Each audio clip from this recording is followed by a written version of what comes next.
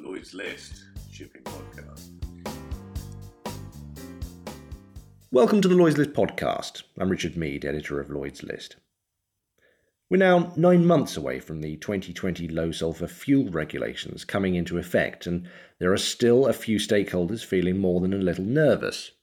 We're not quite at Brexit levels of last-minute panic just yet, but it's fair to say there are still some pretty significant questions left unanswered regarding availability, quality, and of course pricing.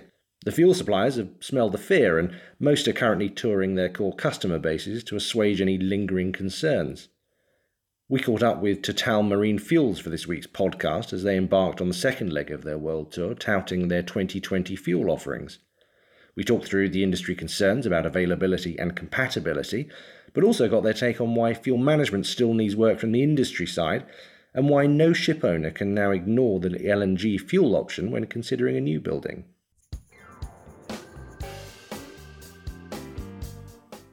Yeah, hello. I'm Jérôme Leprince-Ringuet from Total Marine Fuels Global Solution Managing Director.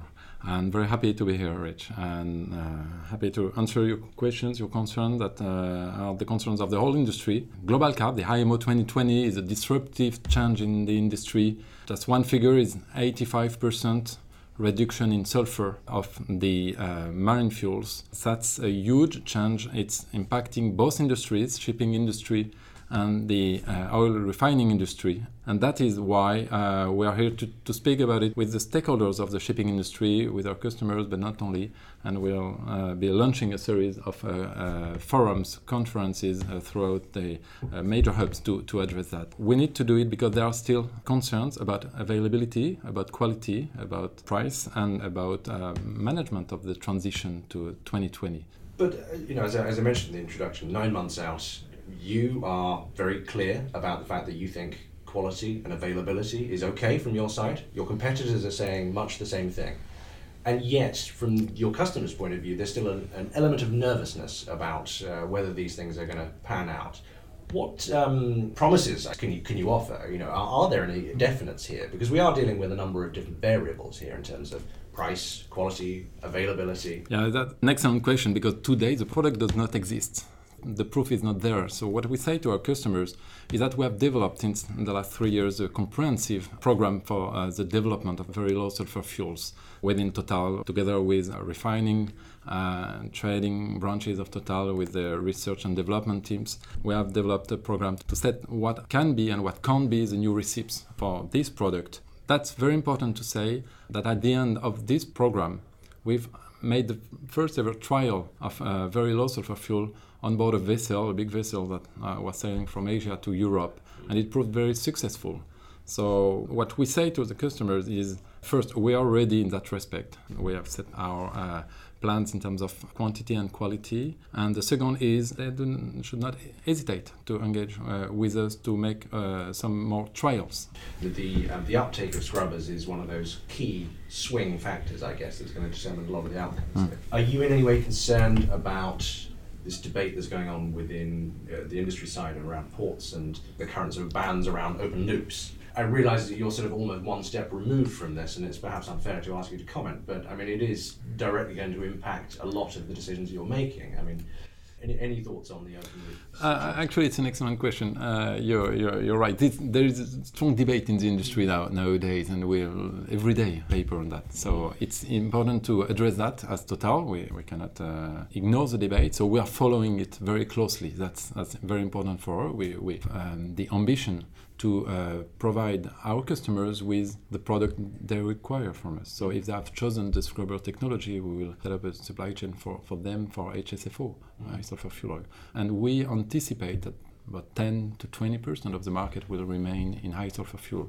So it's important to address these customers. A lot of tankers, nowadays new tankers, are equipped with scrubbers, some container ships. So the market will be significant.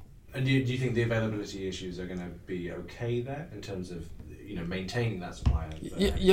I think so. These products exist today, indeed, so we know them. So we just have to look at the barging side. In the main hubs, I've no doubt about it. And in other places, well, I would recommend the ship owners to come and and discuss with the supplier, because some remote places there may be ways to manage it.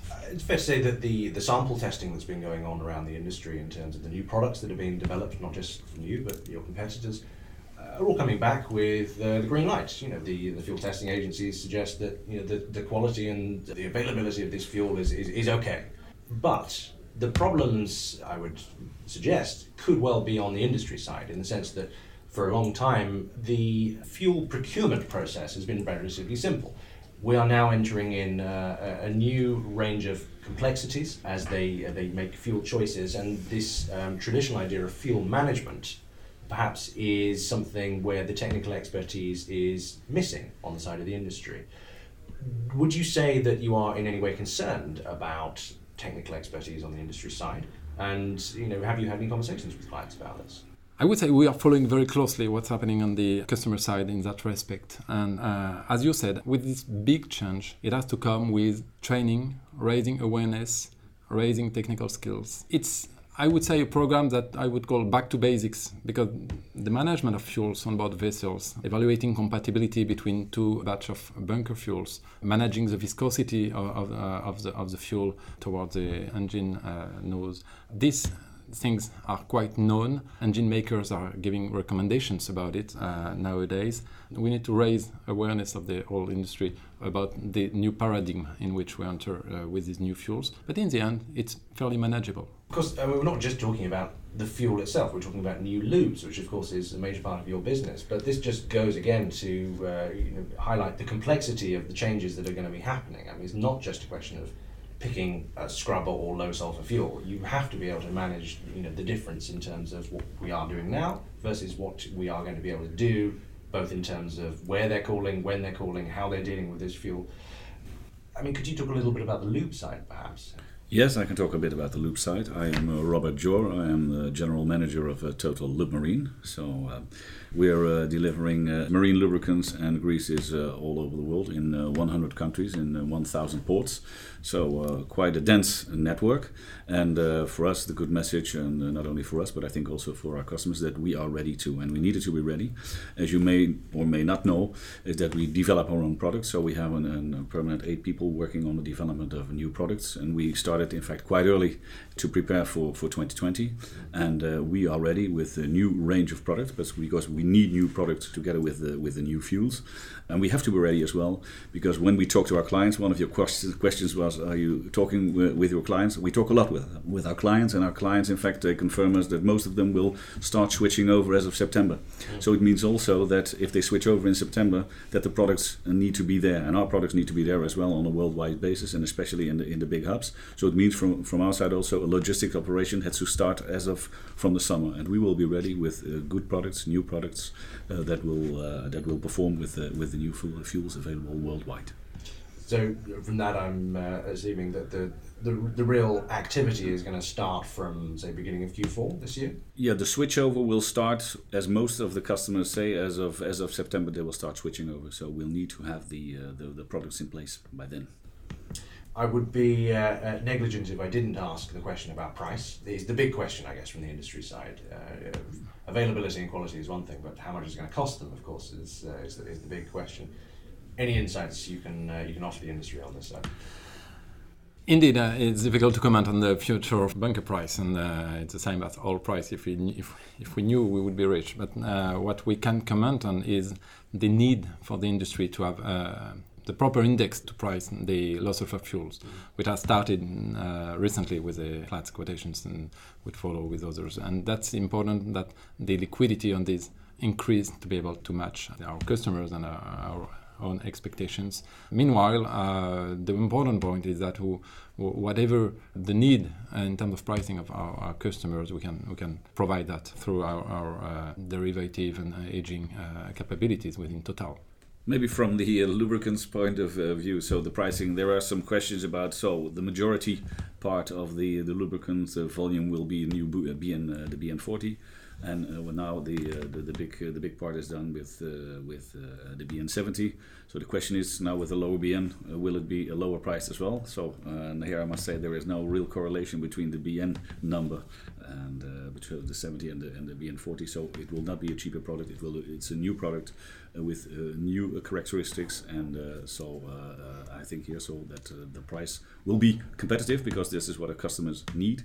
But it will most definitely not be cheaper than the current BN70.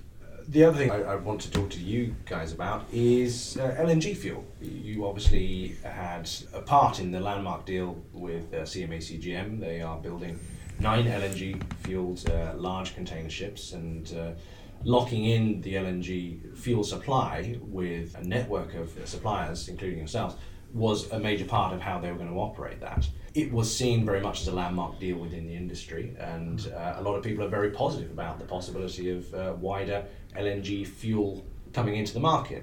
And yet, we don't seem to have seen this accelerate in the way that many had predicted, even a couple of years ago. Why do you think there is this reluctance in the uptake of LNG as a fuel at a larger scale? I would not speak about reluctance. We are very proud indeed of the participation of Total to this pioneer deal, to this pioneer move of CMA CGM in the LNG propelled vessels. That's a very interesting move. It's the first of a series, I would say, because LNG is the best option from now on to match the expectations of the shipping industry in a whole, IMO regulations, but also targets about decreasing greenhouse gas emission footprint of the shipping industry. So that's very important. And LNG is safe. LNG is low emissions. It's broadly available as a commodity, and it's now affordable. The price of LNG is below, as a commodity, is below the price of gas oil and of HSFO nowadays. So I don't see reluctance. I think the shipping companies have been recently focused on the IMO 2020 1st January date, so to set their strategies in conventional fuels. And I think now it's time when decision making will come for big names of the shipping industry. So we are very, very positive on the uptake of LNG as marine fuel in the years to come. Yeah. But can we expect imminent increases in supply and infrastructure from your side in terms of encouraging the uptake? Yeah, well, it's a very good point. We anticipate, we have announced our next developments. Mm-hmm. We have announced development in Singapore. Mm-hmm. We have announced a development in Middle East. So this should match the expectations of the major future customers we anticipate, which are the regular lines, especially container ships. Can I ask, are you talking to any of the other major lines about similar moves? I think anyone today that order new builds vessels must evaluate the LNG option, must ask the shipyard for the LNG option and evaluate it, and come to us to ask for quotations, for starting discussion. It's a partnership discussion, I can tell you, because it's both technical and commercial. But I can tell you that most of them do it, and it's very interesting. So there are conversations going on. We can't be more specific than that, but fair to say that major clients are coming to you and asking about this. Yeah, it's fair to say that no, not a major shipping line can avoid the debate internally. Total Marine, thank you very much for joining the Lloyd's List podcast. Thank you, gentlemen. Thank you very much.